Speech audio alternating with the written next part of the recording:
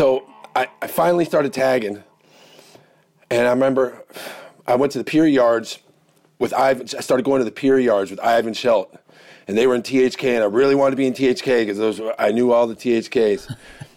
Yeah, I remember that night.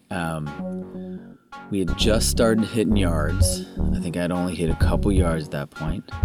And we were hitting pier lineups. And one night I went by myself, I think. I'm standing on the roof and I see this white boy. He could barely look over the wall.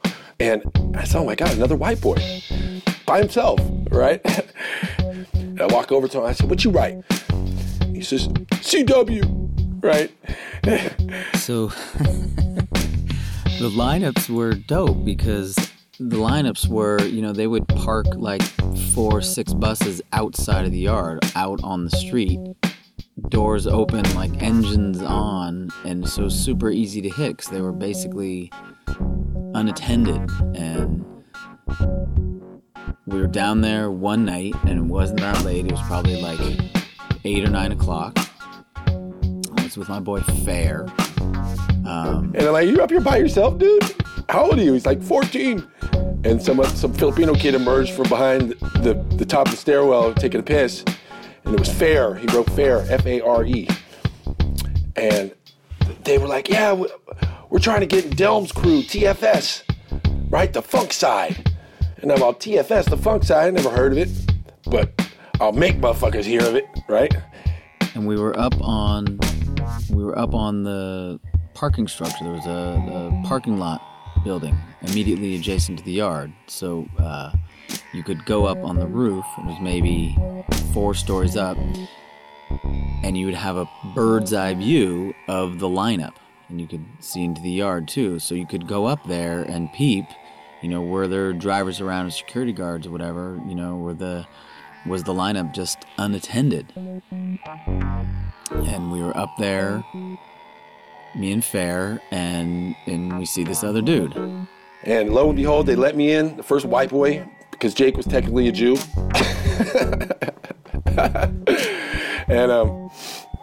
And Jake said, I live on 21st. And I said, man, I grew up on 24th. I like you. And I was still living in Marin, so I'd come in and pick CW up. And we'd go hit the pier yard. I started to make a name for myself. And we started hitting Sonics all the time. I guess we started talking and, kind of had some shit in common because we were both the white boys or whatever, and both came from the avenues, and so I don't know how this was before cell phones, so we didn't give each other phone numbers or something, but there was something about how I left him a note, I tagged on the wall at the Golden Gate Transit bus stop up at the San Francisco side of the Golden Gate Bridge or something. I wanted to get in touch with him and I didn't know how, and I wrote him a note, but I wouldn't have left him my phone number on the wall. I don't even know exactly what happened, but somehow that was how we got back in touch and started hanging out. Yeah, so me and TW started hooking up and bombing, and eventually I started bringing him around Ivan Schelt. We started hitting pier lineups all the time because we were a little bit scared to go inside the yard. Pier yard was I'd heard all these horror stories about pier yard. So we started hitting the lineups a lot, and lineups start running, right? It turned out that those would be the first buses out oftentimes because they wanted to get them off the street. And the thing was, Cover had a car, and no one else had a car, and that made hitting yards so easy because if you were on foot or whatever, taking the bus in the middle of the night, it would take all night, and it was an expedition. But with a car, you could dip out, hit a yard quick, you hit multiple yards in the same night.